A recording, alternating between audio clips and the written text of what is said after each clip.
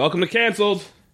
I am very sorry for the delay in getting this episode out. It's been a minute. Both of us went out of town, alternating weeks. I was stuck in Vegas for a while. It's been crazy busy on our ends, but we're back. We're going to get these things out to you, I promise. We're watching Adventure of Brisco County Jr. Who's here? Michael Folk's here. Hello. That's how you know it's a good podcast, because we're jet setters. Yeah, for sure. That's exactly right. We're so busy. I can't stay in one city. That's the problem with this podcast. Yeah, so that's why you know you're listening to something good. How's it been? How's your travels? It's been good. Denver was dope. I did get a little sick while I was there, though, and I'm getting over it, so it's nice. Yeah. Yeah. Got a little rested.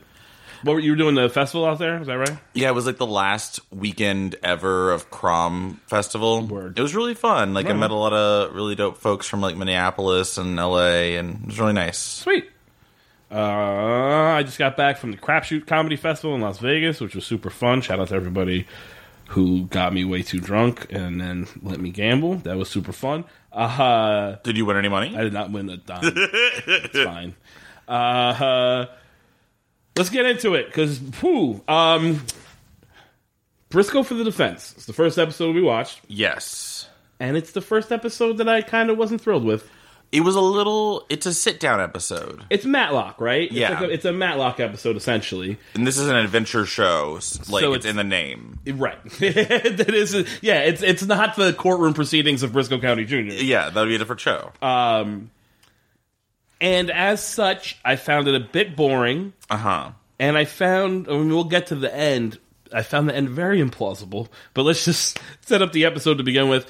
I will say this first of these three is kind of a trend I'm seeing in these next few episodes, where the opening is real short and they get right fucking to it. There's not a lot of farting around in the beginning. The opening episode is so the premise is he's going to meet an old friend of his who's asked for help, and then that old friend gets arrested for murder. He's being set up, and Brisco has to prove that he's innocent. But the opening of this is he shows up at the house, he's like, "Hey, where are you?" The guy's like, "I'm in here. I'm in a lot of trouble. I think I got to run or whatever." And then immediately, there's a bunch of bullets flying through the wall, and he's arrested. It's maybe 2 minutes. Yeah. Which I was like, "Oh, okay, this shit's moving. This is going, you know what I mean? It's going quick." That is the only action in the episode. Only action in the episode. I think Brisco gets punched in the stomach a couple times. Oh, that is true. There is a running... I don't want to say a running gag, because I only do it maybe 2 or 3 times. I wish they kept it up the whole time. But, So the guy basically gets Brisco to be his lawyer, because Brisco is also a lawyer from Harvard. Because Brisco is everything from Harvard. Exactly. Yes. Apparently, if you just go to Harvard, you are qualified to do all things. Yes. You're a doctor, because he was making diagnoses in the previous episode of that kid. But the courtroom is in a saloon, which I love that Briscoe's like, "You can't have court in a saloon," and the lawyer's like, "You can't if my courtroom's being painted," which is just the easiest way of not having to make another set. You know what I mean? For sure. We're going to use this bar a couple times, so let's just have court be in here. No, it's character motivation. I also like that they keep calling it a cafe. That was my gag. That was the running gag that I liked, because it would be from off screen. You'd hear he says, "We can have a court in a saloon," and the bartender's like, "Cafe," but then they do that from off screen 2 or 3 times, and I enjoyed it. I kind of wish they kept that gag going. I thought it was really pleasant. Also, his lawyer buddy, I've never thought of describing someone this way. He is flaxen haired. He is very. He has flaxen. Very pretty hair. It's blonde to the point of yellow. Yeah, and fine doll hair. Yeah, it's like wheat. It was striking. He also says a weird thing at one point, because Brisco says, he's like, "I need a day to familiarize myself with the case." They want to just go on with the trial right away or whatever. Mm-hmm. He needs a day to familiarize himself with the case, so they have recess till noon the next day. And Briscoe's like, "Don't worry, I'll get you a real lawyer by tomorrow." And he's like, "I don't want a real lawyer. I've got you." That's a dumb sentence. You should want a real lawyer. I don't understand. That just doesn't make any sense. You want a lawyer that you've thrown back a couple beers with. Yeah. It's how people used to talk about when they voted for Bush. They're like, a president, you can sit down, have a beer. That worked out great. The sheriff is like a bad guy. Right away, he's beating up Briscoe and not letting him see his client. Yeah. He's got the evil smile. Like I love a good evil smile bad guy where he's just sort of like, I feel like he's like the bad guy in Barbershop. Like that's just real smiley that tries to buy the shop. Yeah. Who, by the way, I would like to go back to talk about Flaxen Hair Buddy again. He is a terrible actor. Oh, he's not great. He is like maybe the first person on this show who's just like real bad.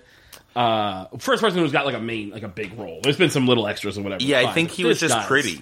Like I think that someone was like, "You're pretty. You're gonna be a star." Yeah. He just. This episode is very weird. Not weird, but like there's just decisions made and points that I'm just like that doesn't make any sense. At one point, so. The town just wants him dead. There's a lynch mob shows up at one point to take him out of the jail. The sheriff is like, I don't give a fuck, take him, kill him. He's clearly against the guy. Yeah, and so they think that he killed who? Okay, so there's a rich man who kind of runs this town. I cannot remember his name. Something Crow, I think was his last name. I think so. But here's what's weird. So the crowd is immediately like, wants this guy dead. They're leading a lynch mob. But he's the man who was murdered was a dick to like everybody. Yeah, they make a point of how like this guy like if he couldn't get what he wanted like straight up, then he would come at you like dirty and he would like get fucking information on you or whatever and blackmail you or just drive you out of town. So like the fact that the town is so immediately ready to kill for his memory just seems very weird. Also. There's a moment there where they come in for the lynch mob, and then they walk into the jail cell, and they just open the jail cell and take the guy out. So the cell's not locked, which I get maybe the sheriff is like, oh, he left the door open because he knew the lynch mob was coming. Yeah. But then why doesn't that guy just leave? I don't understand. Like, you can't have it both ways. It was a very strange move. Socrates is just a fucking idiot. Socrates shows up because he's going to be like the real lawyer. Yes, because Briscoe calls him in, right? Briscoe calls him. Briscoe sends for him, which I also like. How close is this town? Because it's not like he can hop in and call an Uber and get there real fast. They traverse the American West so quickly. Like, everything is right next to each other. And they say, like, they're going to, like, Jalisco. They're going, like, up to Northern California. They go from Jalisco to San Francisco. We'll get to that episode because there's a line that I really enjoy. But, yeah, they're going from San Francisco to, like, Montana. And everybody's taking, like, a night. Everybody's, like, the next morning people are showing up. On horses. At most. Sometimes they're walking. I don't think Socrates rides a horse. Like, he just shows up. It's very quick.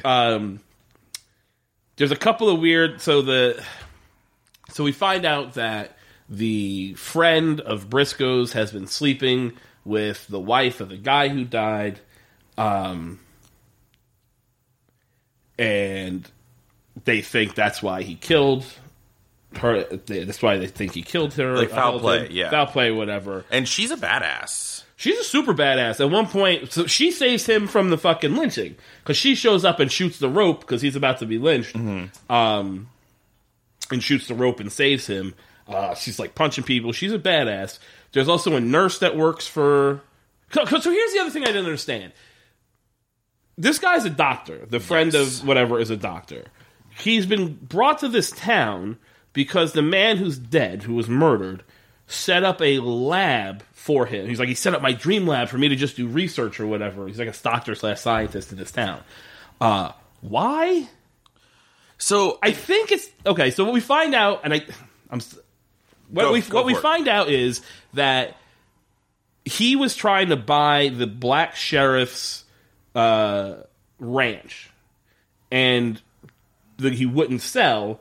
So he's like, you either sell or I'm going to poison your herd. And he basically gives the herd hoof and mouth disease, which to me it's like, well, then why? Like, I get that you like he won't sell, so you kill his. That's just revenge. It's not like that's going to make him sell because now he doesn't have a fucking herd to sell you or whatever. But we find out that the doctor was like working on a vaccine for hoof and mouth disease or something. It's very convoluted, yeah, because, like, then also the horned-up nurse... No, by the way, the 3 episodes, 3 horned up women across the board. Either you are a very capable badass woman, or you are starving for dick. You are so sexually aggressive. This woman, so this nurse is literally just like, so what's your deal? You with somebody? Like, he says to her, like, to Briscoe right away, you're probably taken, huh? And he's like, well, aren't you? She's like, no. But she basically says, like, she wanted Matt this whole time, but Matt isn't interested in her. Matt's the friend, lawyer friend. But she's like, look, every dude that walks past, like, what's up with you? Like, you got that free dick? What's going on? Like, she does not. Insane. Yeah, it's very aggressive. It's very aggressive. And so there's all these, like, weird love triangles and land grabs, and, like, it is, for an episode where not a lot happens, I actually did enjoy, like, the twists and turns of it. I was like, oh, okay. The mystery I kind of saw coming at the end. We'll get to that one thing in a second. So people keep trying to kill the doctor. At one point, they're having a meeting in the jail cell, and somebody throws a thing of dynamite into the prison. Prop person had so much dynamite. They were like, we're going to work this into every episode. So much dynamite. By the way, the next occurrence of dynamite it's an insane amount of dynamite. We'll get there. It's like this show is cartoonish, but it is a cartoonish amount of dynamite.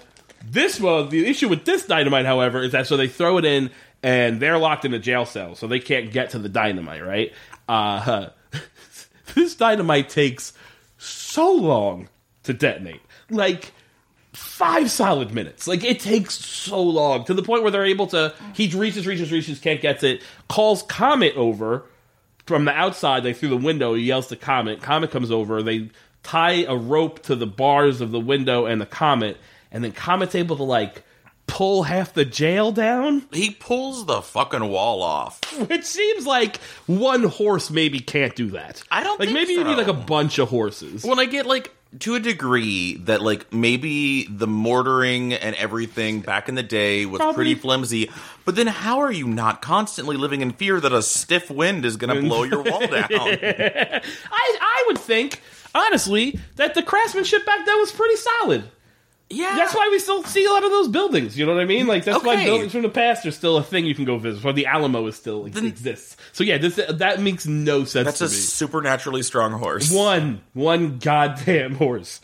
So the mystery, as it were, the murder is, there's a witness that hears the guy yell, "No, Carter, don't kill me," and then they find a Derringer. I actually kind of like that scene. They find a Derringer, which is what the guy was killed with, and Briscoe is they're questioning the guy who sold the Derringer to the friend, the doctor, because they have proof that he had bought this Derringer a couple days before. And Briscoe's all like, "Oh, I got this one in the bag because I figured this out." And he goes to the guy and he says, "How many? You've been here for how long?" I says, "I've had the shop for 20 years." And he goes, "In that time, how many hundreds and whatever Derringers have you sold?" And he's like, "Oh, 0. I haven't sold any Derringers." Briscoe's like, "What the fuck? You told me yesterday that you sold the dozens and dozens and dozens of these Derringers." He's like, "Yeah, I was lying. I just thought you wanted to buy a Derringer, and I didn't want to tell you it's a girl's gun." I just made me that thing. It made me laugh very hard. Just because Bruce Campbell's selling of it is so over the top. Yeah. That, like, his eyes bug out all crazy. Like, it just really made me laugh. I also always love that idea with Derringers. I understand that it's sort of a foppish gun, but it's still a gun. Yeah, like, still can shoot. everyone's like, you. "This is a pussy-ass gun." It's like, I don't know. It still kills. Like, we're talking about it killing someone. Right, like, exactly. I mean, I get that it's like, he's like, yeah, most men want a Colt or whatever out here, but, like, yeah, I want a little gun I can hide in my boot, it's so and then I petite. still It's, like, get nice. to shoot you. Yeah, it's got a little mother of pearl handle and shit. Yeah, it's nice. it's classy. Yeah. Whole thing turns out all right. So one thing you need to know is that this fucking episode is very confusing. It is. It's not confusing, but it's a lot of shit going on. Socrates is reading Mark Twain. I don't remember the book. Something Pug Wilson or something. I don't remember. I'm not up on my Mark Twain, if I'm being honest. But in that book, they talk about the advent of fingerprint science and how everybody's fingerprints are unique. This is new at the time. So when he sees that, when Bruce Campbell figures out the Derringer thing, he goes, "Oh, I've solved this. I've got it." The Doctor has some sort of weird microscope projector situation going on, like a 1800s steampunk projector, like that operates off like a Bunsen burner. Yeah, so basically, you can take a slide with like a cell, like cells or whatever on it, and light a Bunsen burner, and that light projects a image bigger or whatever. So he goes and gets that shit from the lab, brings it to the court, and he's like, "I'm going to solve. In one witness, I will prove that my client is innocent, and I will prove who actually did the crime." And it turns out that the man killed himself. He was already going to die. But that's another thing. There's so many fucking facts going on in this episode. Because he had a heart condition and he was dying, and so he just had like a month to live, and he just wanted to fucking get revenge on everybody he could. So he poisoned that guy's fucking herd, and then he's going to set up the man who cuckolded him. Actually, everyone's mad at the right wing for bringing cuck into our language. I'm kind of happy it's back into our lexicon. It's a good word. So he's going to fucking set the man up who cuckolded him with his wife to swing. He's going to hang for killing him when really he killed himself. But they're like, "Oh, but the Derringer was found so far away from the scene. How did he do that? He must have an accomplice. Dun dun dun. Horny nurse." It was horny nurse. It was horny nurse, and also it was just horny nurse because he wouldn't give me that dick, so he has to die. That's it. So hard up for Dick that you're willing to get into this whole plot. Yeah, it's a crazy plot which ends in the death of an innocent man. Yeah, I mean, Dick makes people crazy, I guess. I lack of Dick apparently drives people insane. But here's how he proves this. So he's like, look at your fingerprints. He does this whole fucking Matlock ass speech at the end. Your fingerprints are all unique. And like, where is this coming from? And fucking Socrates is like, Mark Twain. And they're like, that's a fictional book, stupid. And then but Bruce Campbell's like, so did noted British anthropologist so-and-so in his book, The Science of Fingerprints, or whatever the fuck it is. As if any of these fucking hillbillies, one, know who the fuck that is, two, are gonna care about some British anthropologist book.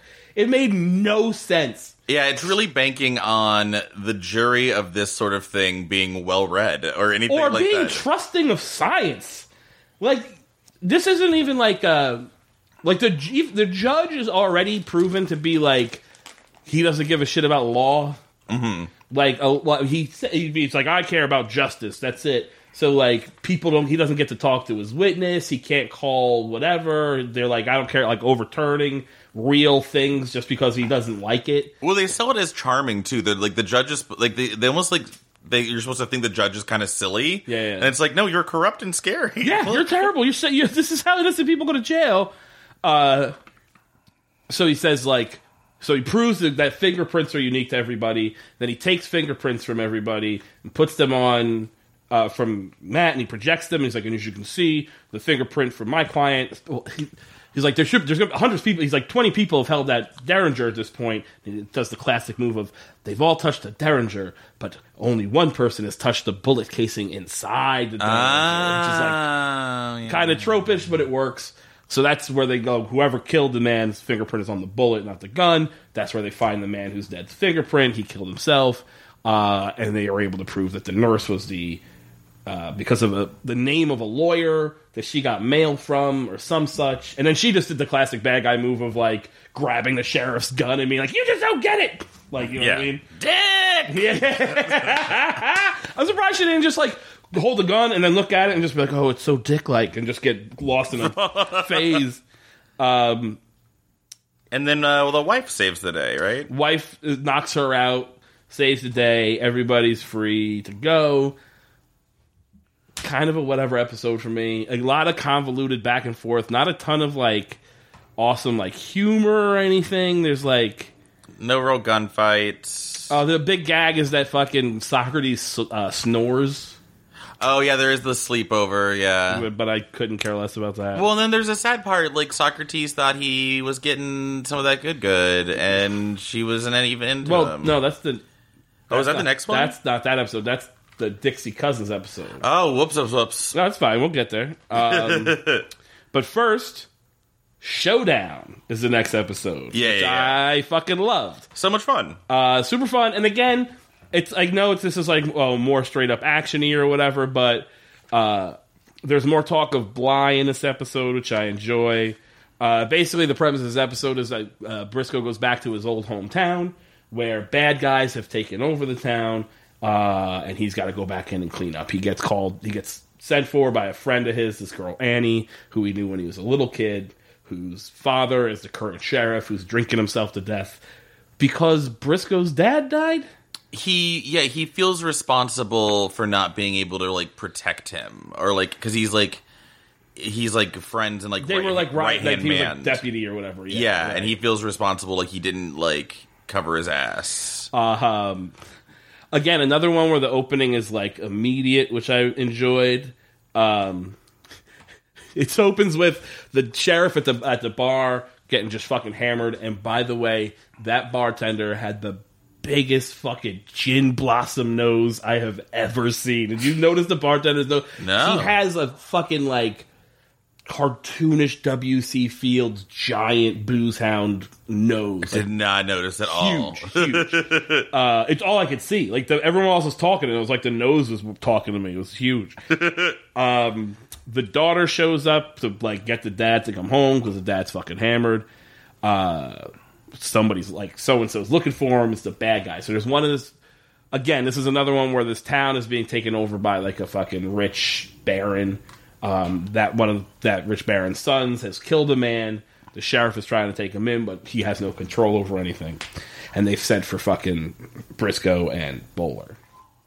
So Briscoe's there immediately. Like that's what I'm saying about this opening credits. It's our opening sequence before the credits. It's like 2 minutes in, and then all of a sudden, like, oh, Briscoe's there. He's beating people up. The girl's like, thanks for coming. I'm glad you got my letter.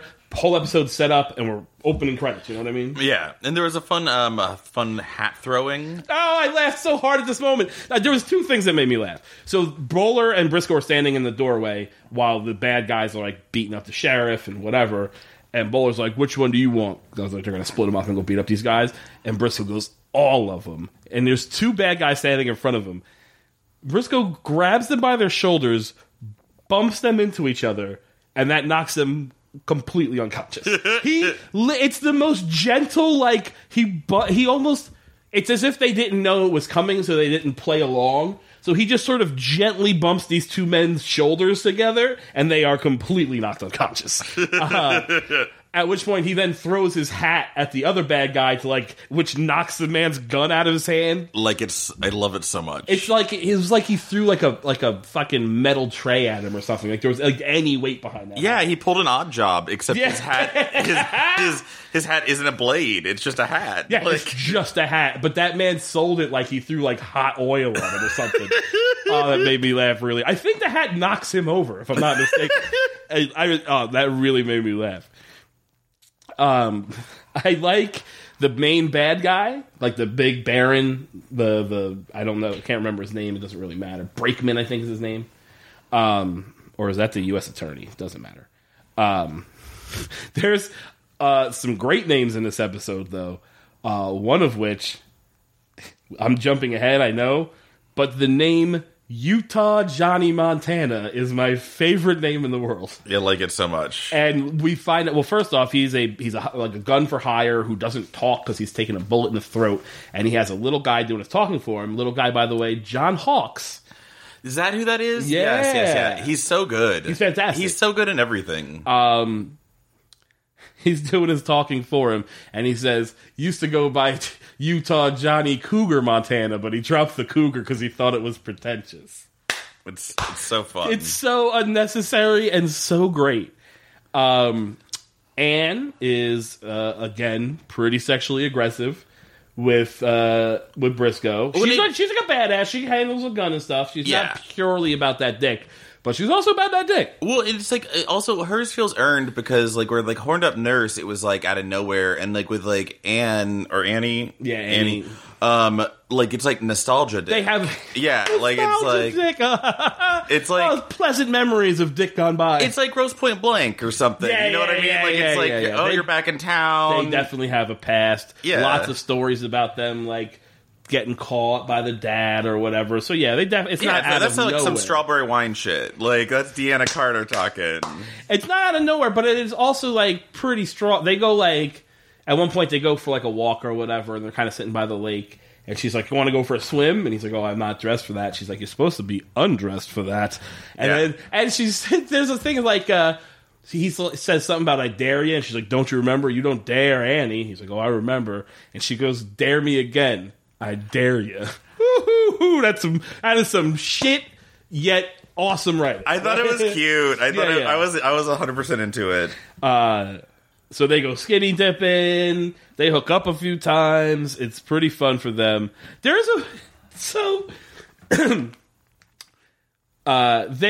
arrest one of the bad guys. They're going to arrest another bad guy. That bad guy gets broken out of jail or whatever, so they have to go arrest him again. And she's like, he's going to be upstairs at the saloon. And he says, oh, old Lucy or whatever her name is renting rooms by the hour still. And she's like, oh yeah. And Bowler's like, what's going on up there? And they go, you don't want to know. Why the fuck doesn't he want to? What are you talking about? Because he's a child. He's a large man. It was a very strange way to respond to that. Like that was a very weird moment for me. And then I love the fact that when they go up into this room where the prostitution is happening, she's just giving him a fully clothed massage. You know what I mean? She's working up to it. She's wearing a full-on dress, with ruffles and layers and fucking bodice work. And he's also dressed. There's this the weakest fucking prostitution I've ever seen. It's like a dry county. Like a massage is considered prostitution there. No touching. There's a couple of moments in this episode that I absolutely love. That whole massage bit where they trade her out is really funny. It's real fun. Bowler sneaks in and takes over, rubbing his shoulders, and the guy's like, "Oh, that feels real good," or whatever. Yeah, just seeing him massage somebody is really silly. His movements he seems like a stage actor because a lot of his movements are very broad and very sort of exaggerated, but in a fun way. So when he's rubbing him, he's got these long fingers and he's really fucking working these hands. It was super fun. And then he picks him up and beats him up. It's it's a good time for all. There's a great moment where they're kind of rounding up bad guys and this bad guy is trying to force everybody to sell him their land so he can take over this whole valley. And Briscoe's like, there's one family left, the Nordlingers, which I make a note of that name because it is important for a line that I fucking love. So we cut to so Briscoe's going to go protect them. We cut to the Nordlingers' house. The mama Nordlinger's chopping wood while Dad Nordlinger's doing something else. The two bad guys roll up. They've got torches. They got bandanas on their faces. They're going to burn them out of the house. They run inside. The Nordlingers run inside. And then you hear the bad guys go, "Get out here, you Swedes!" That is such a weird line. I get it, but I did not know that was a point of racial hatred at some point in this country to just be really mad at the Swedes. It fucking made me laugh. And then Briscoe and Bowler are already in the house. So they come inside, get out of here, you Swedes! They kick the door open, and then you see the one guy's face go, "You're not Swedish." And it cuts to fucking Bowler. He's like, "Oh, you don't think I'm Swedish?" This goofy ass accent. This episode is full of just goofy shit like that, but still also some stakes. Although there's a fight, they proceed to have a fight, and then fucking Briscoe, the guy's trying to stab Briscoe, he's struggling for the knife, and then Briscoe hits him with a fucking goose. He grabs it by the head and swings it at him and knocks him unconscious. Hit with a goose. And Bowler goes, so Briscoe looks at Bowler and is like, "Oh, that's pretty good, I should deputize you." And Bowler's like, "Deputize the goose." There's so many this episode is so gag heavy. There's a couple of guys who are constantly racing through town on their horses, come flying down Main Street on their horses. At which point, on the second time, Briscoe's like, I gotta go catch those guys. And there's a little line of they're like, "Oh, you'll never catch them. They have the fastest horses in the county." He goes, "Well, they haven't met Comet."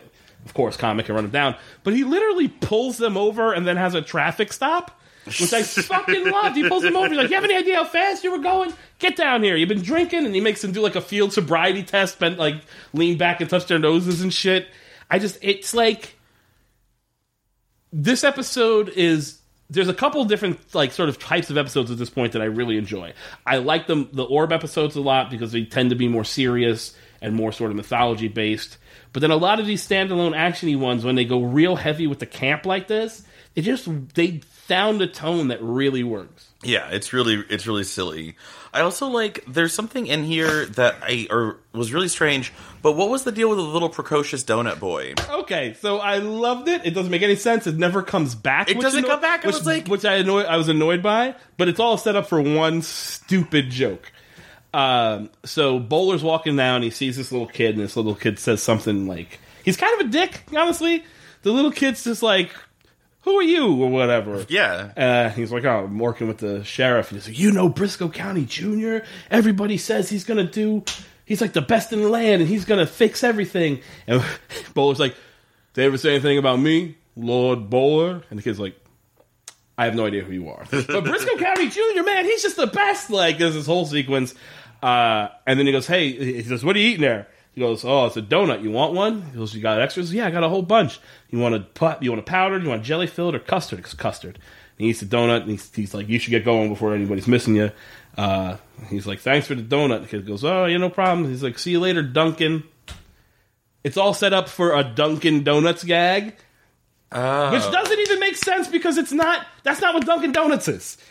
Dunkin' Donuts is not Dunkin's Donuts with like an apostrophe. It's Dunkin' like you dunk a donut. So that joke just doesn't make any sense. That completely flew over my head. I did not catch it all. I was just like, why do we have this scene with this precocious little like donut boy? Yeah. That was it. It was all a setup. It was one of those like future gags that they love doing on these shows. Also, donut boy sounds like an insult. It does. Definitely. Yeah. It definitely sounds like you're just a little donut boy. Oh, yeah. But that scene, while it never pays like that, I don't think that joke payoff works at all. There are two moments like that for Bowler in this episode. There's that one, and then the other one when he fixes that couple's argument. Like he's like walking down the street, and this couple starts fighting real loud. He's like, what's going on? And hey, quit it. And she thinks that the guy is cheating on her, but it turns out he's working extra job at night so he can buy her an engagement ring or whatever. But there's this whole sequence where she's like, arrest him for two-timing. This was so weird. Which one I don't think you can arrest somebody for, even back then. He's arrested for two-timing. And Bowler's like, you got any proof? And she goes, the woman knows. He says, good enough for me. Come with me. It's like, all right. But what I liked out of that scene is like, so he gets them together, and then Bowler kind of has a moment of like, this job's all right. Like he has this moment of like, you get to have some, like, you get to do some good as a deputy or whatever. Yeah, he is having a fun B plot. Yeah, he is. He's having a fun B, which I kind of like want to see if it pays off. I don't think, based on his reaction to being offered a federal agent job in the next episode, I don't think it will. But that being said, it's fun. Basically, there's another ridiculous attempt on Briscoe and Annie's life where the bad guys show up, lasso him in the street, tie either end of the ropes to like a thing so they can't move, and then try to fucking make a stampede run over them. Yeah, it was the second stampede in 2 episodes. Lots of stampedes. Little stampede heavy.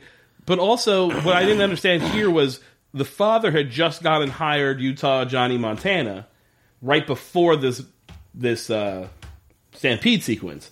So I was like, why would you bother with this very elaborate, goofy destiny when you've paid for supposedly the fastest gun in the West to come kill this guy? Like, at least have him try it. My understanding of it, or what I thought was going on, was that some of his lackeys were like operating independently. One of his lackeys was his dumb son Olaf. Yeah, and I think he was like trying to sort of prove himself or whatever. That's what I thought was going on. Like there are too many cooks in the kitchen. Right. Yeah. There's another thing where Olaf had snuck a knife into the other brother in jail. So there's a moment where Annie and Briscoe are like making out on the bed, and then the father comes in and he's like not saying anything, and then he falls down and he's got the knife stuck in his back. Yeah. But I love that scene because that hotel is far from the jail cell. It's not like it's upstairs. It's not like the jail is downstairs and they're upstairs. So he had to like stumble out of the jail, stumble down the street, find a hotel, stumble upstairs of the hotel. Check a couple rooms, probably. Yeah. I fucking really made me laugh. Johnny Montana shows up. He takes the dad hostage because dad's alive. For some reason, the dad gets stabbed in the back, and I know it sounds silly, it sobers him up immediately. Like, not just the fact of like, oh, this hurts, I got to pay attention. He's immediately like, not an alcoholic. He doesn't have the DTs. He just has a bandage on, and he's like, I'm ready to help. Yeah, and when they had like they did have like a pretty like alcoholism real talk scene earlier, which was like Briscoe. It was like Briscoe dealing with some a very special episode of Briscoe County Jr. Yeah. He gets mad and like smashes the sheriff's bottle of whiskey on the wall and has this whole like, I'd be ashamed. My dad'd be ashamed to ride with you. So am I, or whatever. Just once in my life, I want to do a speech like that. I like in a show or something. And what I laughed too is like, so this yelling at the sheriff sequence is happening in front of Bowler and Annie. And afterwards, Annie's like, thanks, Briscoe. And I was like, I mean, I know he had to do it, but it also feels weird to be like, thanks for emasculating my father in front of the only two friends he has. It meant a lot. There's a whole thing of they got to go rescue the dad because he gets taken by Utah Johnny Montana. They're going to exchange him for the locked up son or whatever. There's a shootout. Bowler knocks a bunch of these guys out, but the end result is that Briscoe is going to have a one-on-one duel with Utah Johnny Montana, who's supposed to be this horrifically fast gun. And we've already seen him. There's a scene in the beginning when we first meet him where another guy wants the bounty on Briscoe, essentially, and through the mouthpiece, through John Hawkes, he tells him, take out your gun, point it at Mr. Utah. He will leave his gun holstered until he sees your finger twitch, at which point he will defend himself. And the guy's like, you're crazy, so he's got his gun holding on him, and the guy's still able to outdraw him, shoot the gun out of his hand. Bowler tells him about how he killed some like famous lawman. Yeah. They say Utah Johnny Montana had taken out, and that guy was like the fastest gun ever, so Briscoe's all nervous. There's a lot of lore. There's a lot of lore about how fucking impressive Utah Johnny Montana is. Then also, I kind of enjoy the fact that he doesn't show up until after everything. Like, the bad guys are already taken out, right? Briscoe knocks out the dad. They're all in custody. Then Johnny Utah shows up and still wants to duel because he doesn't leave anything undone or whatever. Yeah, and it's about his own it's like weird code. Yeah, and it's fucking tense as shit. And I actually very much enjoyed how they handled this. So it's a very tense moment. They're standing there, fucking flipping the thing off the holster. Lots of shots of like them stretching their fingers, ready to draw. And then they draw, and Briscoe not only outdraws him, but shoots a bullet down the barrel of Utah Johnny Montana's gun and explodes it in his hand. One thing I love about that is he's doing the my hand thing. It makes John Hawkes fall over. Like, John Hawkes is not physically involved in this at all. He's just standing on the other side, and he just goes, Johnny! And, like, passes out, which I thoroughly loved. But I also let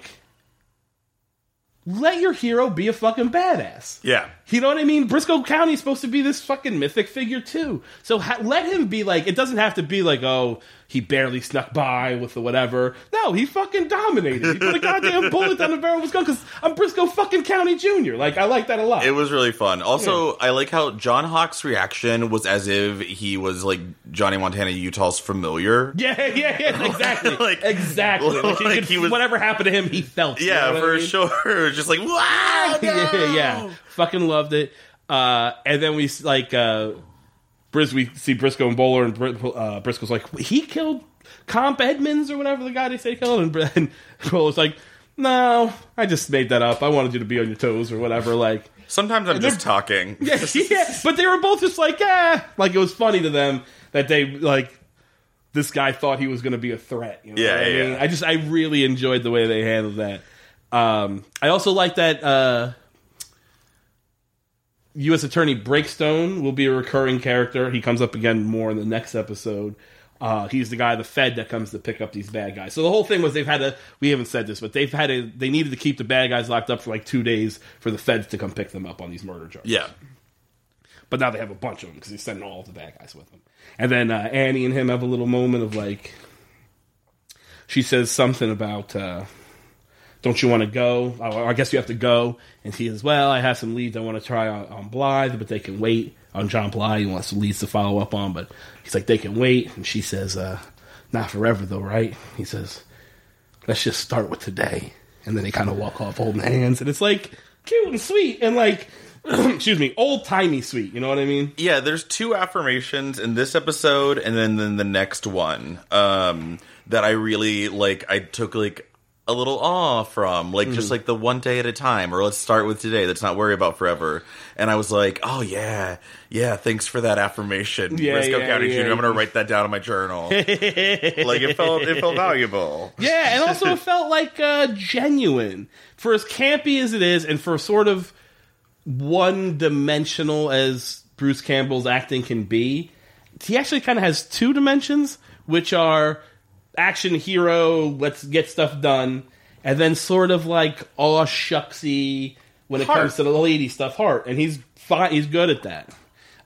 So there's something, even with like some body jokes, or even in Evil Dead, or even any of those things. There's something that's sort of throwbacky, innocent, like sort of like good, just charming. Yeah. He's kind of like corn-fed, like, you know what I mean? Yeah. Salt of the earth kind of charming dude. And it works. I enjoyed I really liked that episode. And you goddamn right, I like the next episode. Deep in the heart of Dixie. Dixie's back! Dixie Cousins is back, singing the same song. Again, another one. Fucking super fast opening. We're going to get right to it. Dixie.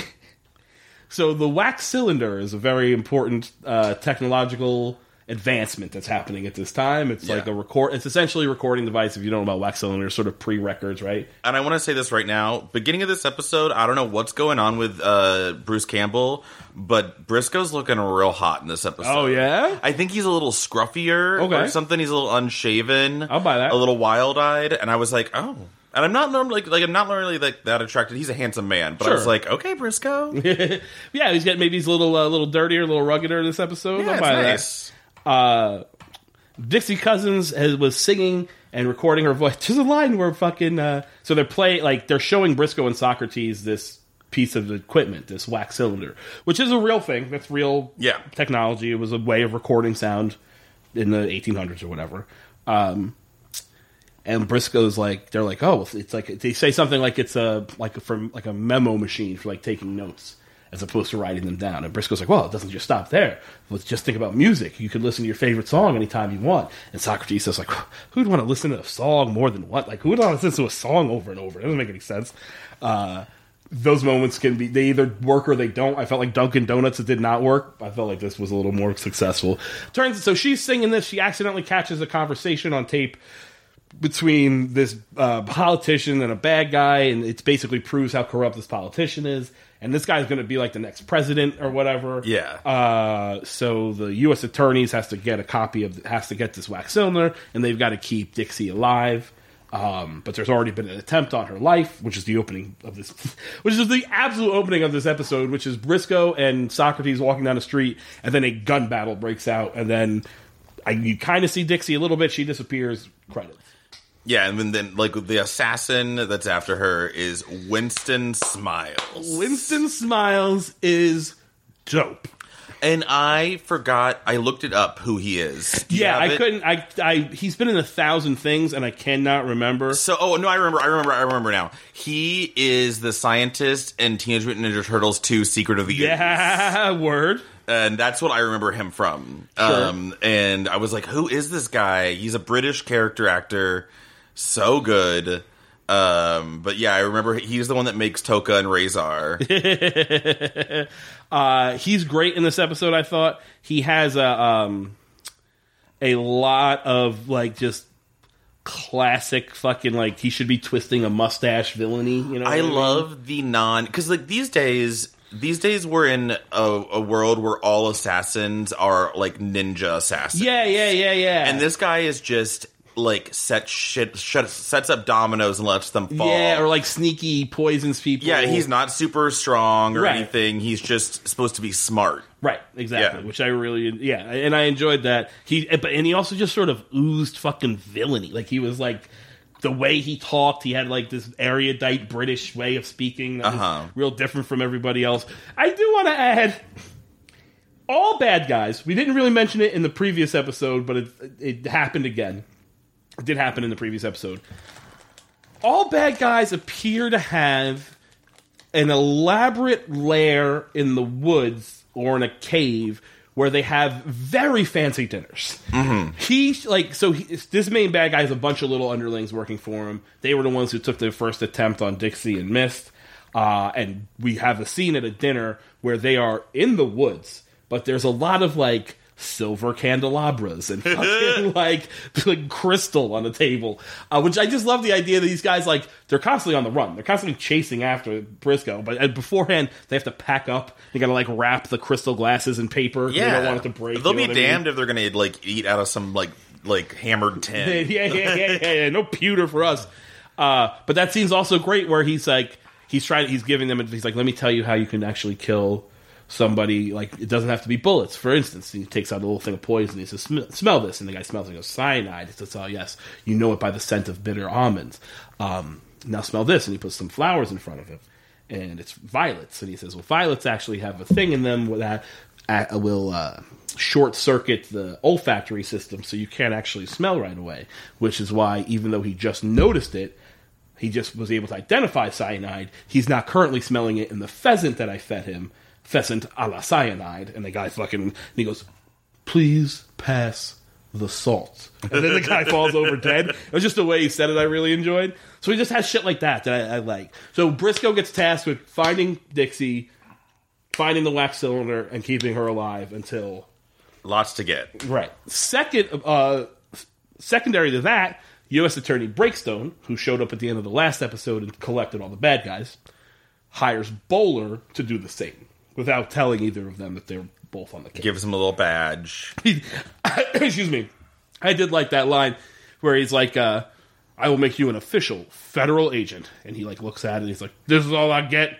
Some stupid tin star or whatever. And the guy says, how about $5,000? And Bowler goes, God bless America. Like, it's just, he has this goofy look on his face. Like, I really enjoy how much fun Julius Carey, I believe is the actor's name, is having with that Bowler character. He's all in. Like, he's 100% committed. Yeah. And just big eyes, like all his facial expressions are huge. He's just clearly having a blast, and it makes it super fun to watch. There's a line where he goes and finds Dixie singing in some bar. She's wearing a wig.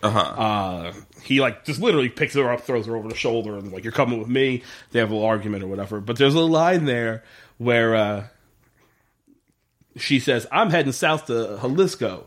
And Bowler says, no, you're not. You're going north to Frisco. And she goes, forget it, Briscoe. It's just this fucking, it's so ridiculous. Little silly biscuits. Well, and then also just before this, like, there's something I wanted to set up with, like, the C plot. Where we have with Socrates and the secretary. That secretary and Socrates has a little crush on this secretary. Miss Abnett. Yeah. And so when she shows up towards the beginning of the episode, Socrates has a crush on her, talking to Briscoe about it, blah, blah. They're asking her on a date. Briscoe says something to him about, like, what, you never been on a date before? I don't think Socrates has ever been on a date. I think that's the setup. Because he kind of goes, like, hides. Well, and the reason why I wanted to bring this up more specifically was because Miss Abnett is wearing 75 pounds of clothing.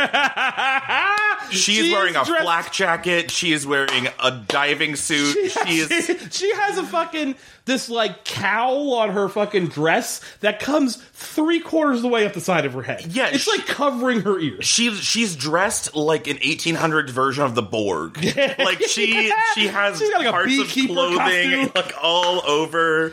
Yeah, it's ridiculous. The least sexualized woman ever. And I get that that's part of the thing because of what happens later, but I was like, how is she not sweltering?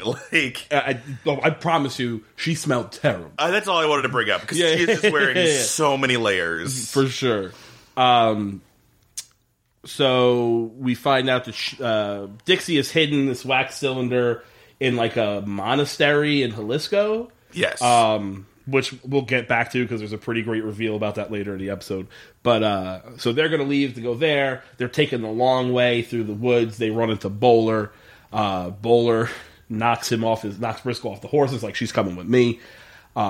but runs right into a trap from the assassin. And literally just like a net shoots up out of the ground and catches it. Like it's a very fucking like Wile E. Coyote level of fucking trap that's set up for him. But Briscoe then also comes through, saves her. They ride to a train. I got very angry. They ride to a train. They're on Comet. They jump onto the train, and then you see Comet like trying to keep up with the train. And Dick's like, "What's he doing?" He's like, "Oh, he's trying to keep up with the train." But of course he can't. And you're just gonna fucking leave Comet in the goddamn middle of the desert?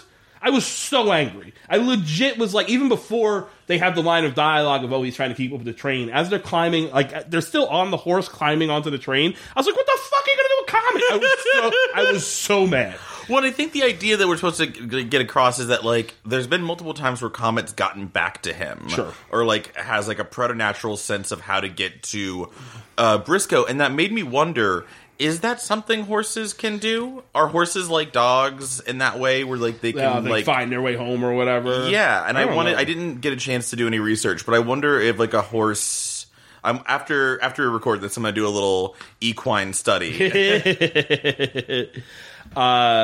Train automatically equals sex. Sure. It's the movement of the train. There was hay in there. What do you expect them to do? Yeah, they keep having sex in piles of hay. Because there was an earlier episode when in the barn fire, and there's all of this like chemistry, like Dixie, Briscoe, heat, steam, heat power chemistry, that they always have sex around like fire or something. For sure. So Socrates is basically the attorney. Breakstone shows up again and says whatever, and Socrates kind of is like, look, don't fucking talk to me like that. You'll get the fucking wax cylinder when he gets back. We've already hired Briscoe. He's a man of integrity, blah, blah, blah. And Miss Abernathy, or whatever her name is, Abnet, is like, oh, that's very fucking forceful of you, or whatever. And then he's like, I was thinking maybe we could have coffee. And she goes, coffee, no. I'll settle for nothing less than dinner. And has this moment, he's all fucking boo. She's like, and then she comes back, and she's like, the next time we see her, she's in the office, like, I can't wait till Friday. She's just fucking trying to jump his bones on his desk, like, smacking papers off the desk and shit. And she has so much clothes to take off. I can't imagine how long it's going to take to get through all those layers. His boss walks in on them, and he's like, oh, Mr. Whatever, I can explain. And he goes, no worries, carry on. And fucking walks out, which I thoroughly enjoyed. Because, why would he give a fuck? One, it's the 1800s. There's no sexual harassment laws. And they're just fucking two adults. You know what I mean? Like, yeah, I guess I could see the boss just being like, I mean, you're on the clock. It's way past being on the clock. Right? Oh, I guess it's nighttime. Yeah. He's like going to mail some late minute shit or whatever. There's a great moment that I absolutely love. So they're trying to get to Jalisco to get this wax cylinder. But they don't have a horse because Comet's wherever the fuck Comet is. But this, you see a wagon come through, and they're like, oh, we'll ask this guy for a ride. And it's these two Mexican guys who are singing songs, right? And they see Dixie and go, oh, Dixie Cousins. And so they're like, oh, I guess, do I know you boys or whatever? And she says, no, we're from Jalisco. You're on the coin. She's like, what? He's like, oh, you're famous ever since the revolution. And it's a callback to that previous episode. And like they've put Dixie's face on a coin in Jalisco after the revolution. And she's like the most famous person there because of her. They didn't get the guns. And I like that Briscoe is like, what about, I was there too. Like I was a little bit involved. Didn't give a shit. It was all about her, which I enjoyed. There's a bunch of moments of Briscoe and her and Dixie having the like, well, do we or don't we conversation. There's a moment where Briscoe says, like, I'm a little afraid of, it's like, I don't know if I'm ready for a commitment. I'm afraid of settling down. And then Dixie's like, well, I'm afraid of not settling down. She wants a commitment, which feels very out of nowhere for her character. Because she's been the miss, like, every episode she's in another city, she's doing something else, she's with another dude, Well, I think that she's, like, looking for an anchor point, and she hasn't found one, so that's why she keeps shifting. Fair enough. Like, I don't know, I identified with that moment of, like, depicting a relationship with, like, really strong communication, but very non-traditional. Sure. I thought it was surprising for a show in the 90s to have them having a very frank conversation about it. Right. Like, it's not about, like, ownership or, like, anything like that. It's like, hey, what are we doing? Yeah, and it's like a yeah. very casual conversation almost about it. Absolutely. I thought that was cool. Yeah, it was good. I also like I like cheeky Bowler.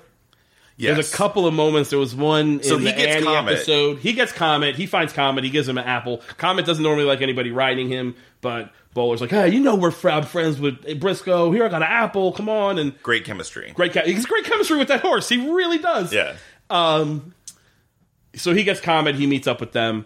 And there's a moment there where he says, like, he's talking to Briscoe about something, and Dixie shows up, and he says, like, oh, I think I hear the Hermanos boys calling my name, and it kind of gives Briscoe a little elbow. And there's a moment that happens with that previously in the Showdown episode with him and Annie, where he's like, oh, that's the girl you call the little sister. So, a lot of brothers look at sisters, and they'll look at him like that, and he's got, like, this big smile on his face. I like cheeky, like, oh, go on, get you, not like go on, get you some, like, a gross dude way, but in a, like, oh, you two are good together, like, go, you know what I mean, like cute. that. He's cute, he's very cute, and I enjoy that energy very much. And now that they're like they're really advancing into being like partners, that Briscoe Bowler energy is working really well for me. Yeah, and so then they end up, at this point, they've made it down to the mission. The mission is the word I was looking for. Oh, because we said monastery I said earlier? monastery before, but yeah, I guess, I don't know. Spanish mission. Sure. Down there. Yeah. And they're there with all the nuns. We find out that Dixie was raised. First off, she was taken in by a Cherokee tribe and raised as one of their own for like 8 years. As a child. Yeah. Then she was sent somewhere else, like another type of religious place. Maybe the Jewish part, I don't remember. For a number of years. And then she went to this mission because she was going to become a nun. But it didn't take. Which is, I love, that's all the excuse. There's no, like, I had this great moment or I fell in love, whatever. It's like, it just didn't take, so I left. But she knows all the nuns down there, so they took her in and would hide the wax cylinder for her. But the bad guys have shown up there. I haven't even followed them because there's a whole sequence where they're going to drag Briscoe by a train because they had gotten the train to stop and whatever. So there was like a whole sequence there. It was fun, but we don't really need to talk about it. So there's like, how did they find them there or whatever? But they have to hide, like, they dress up as nuns. Yeah, and they're all in like the crowded. So courtyard. they come. The bad guys come through into a courtyard, and all these nuns are there kneeling with the monks, and they start like pulling people's habits off and looking, and then they grab one of them, and Bowler stands up, and he's like, "You're a big nun," and fucking punches him out, and then Briscoe says, "That's what I call a bad habit," which is just a terrible line on so many levels. I get habit, but like it does.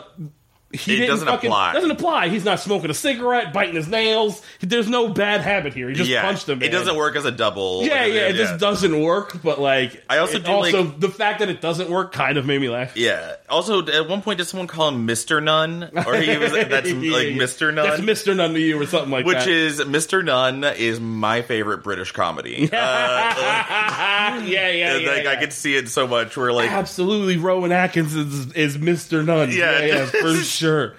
Oh, that's so funny.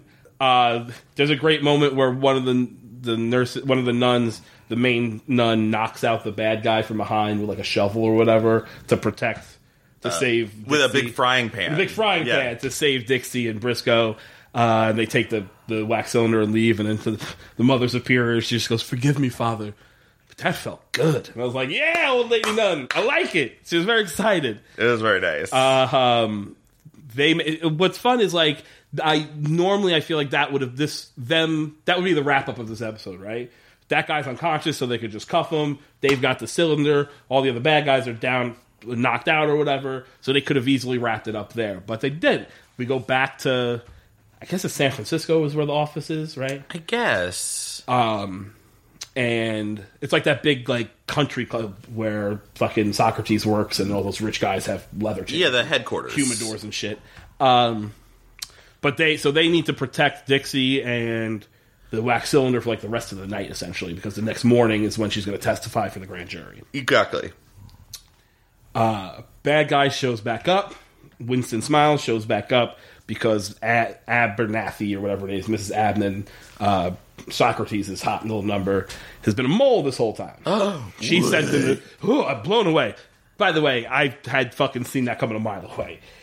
It still worked. I was fine with it, but it definitely, when she just started, like, trying to mount Socrates, I was like, all right, it's a little heavy-handed. I feel like something's coming here. Sure. And then, particularly that, and then when he just shows up at the mission, and like, how did he know where we were? That clearly there's a leak and it's going to be. There we go, yeah. So she tries to poison Dixie's food while Winston is sneaking the largest amount of dynamite that is wrapped around a full-on cuckoo clock. A preponderance of dynamite. It is so much dynamite, and it is, again, also wrapped around a cuckoo clock, which is the detonator. He breaks into the safe because he knows the combination because he got it from the secretary, where the wax cylinder is. Puts the bomb in the safe just as fucking Briscoe is showing up, and sets the timer and locks it in the safe. They have a fight. Briscoe gets away, and he has to go get them to, like, he has to go get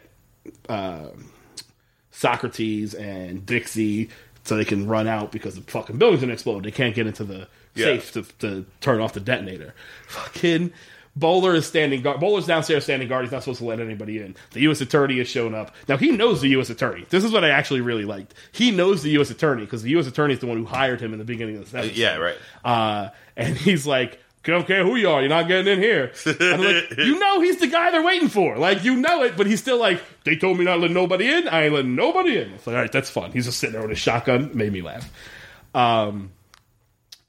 They're trying to flee. Winston shows up again, attacks Briscoe. Briscoe knocks him back into the building, just manages to escape.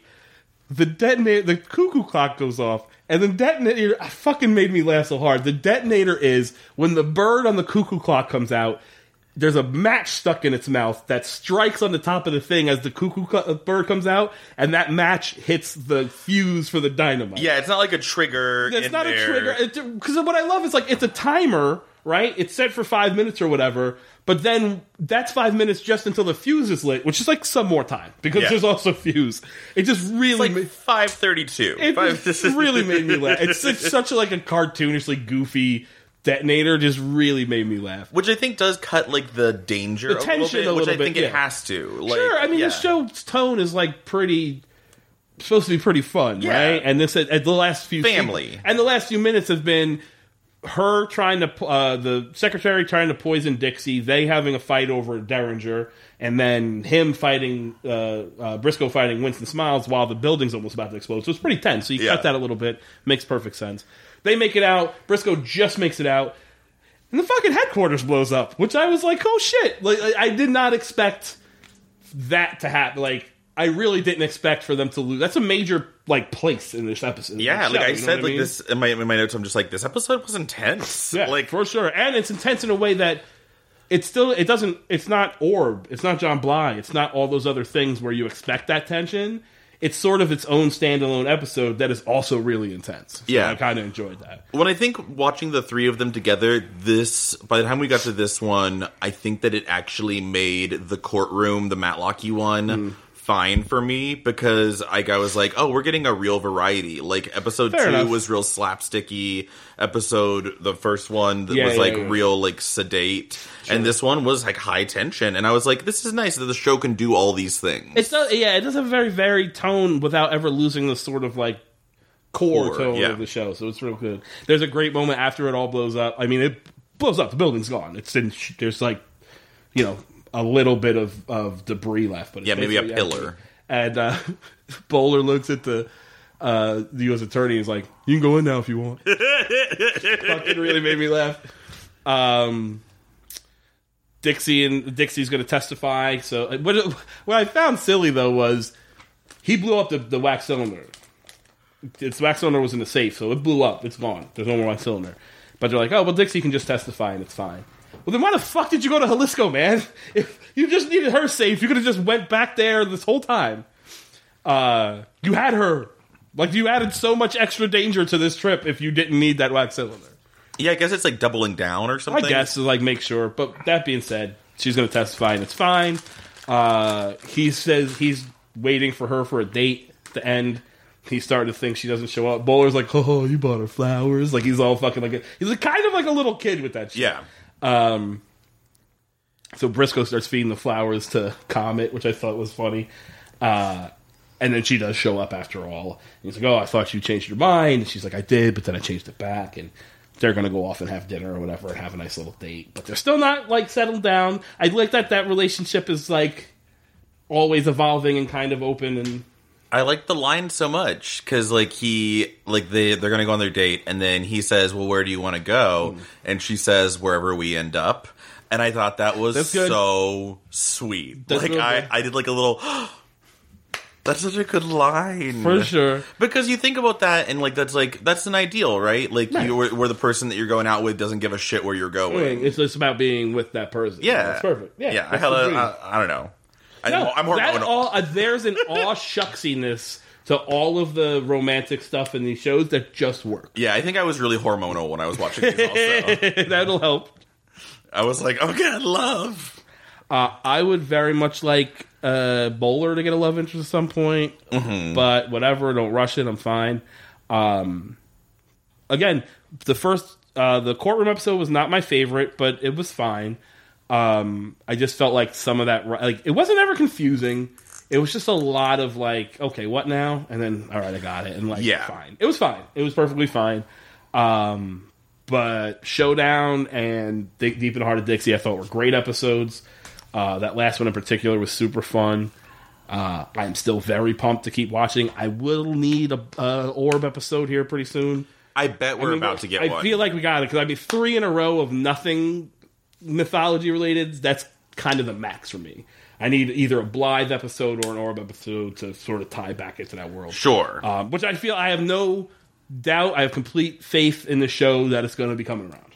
Yeah, I mean, probably the next episode even. For sure. I'm not even going to look. I'm going to wait and find out because I have faith. What do you want to plug? When is this coming out? Thursday. I got Queer Film Theory 101 on June 5th at Alamo Drafthouse Mueller. It's a free show. It's really fun. And then, just check out my other podcast, Why Aren't You Screaming, with Vanessa Gonzalez and Nathan Ehrman on iTunes and SoundCloud. Tight. I have The Sting next week on Wednesday at King Bee Lounge. Come out for that. It's always a good time. I'm in San Antonio next month at LOL with Ralphie May, so come see us there if you're in San Antonio. Cool. It's going to be super fun. Check for these updates. We're going to have more podcasts. I promise they're going to be coming much quicker than the last one because we're both home for a little while, so we're going to knock out a bunch of these episodes. And we'll see you next week.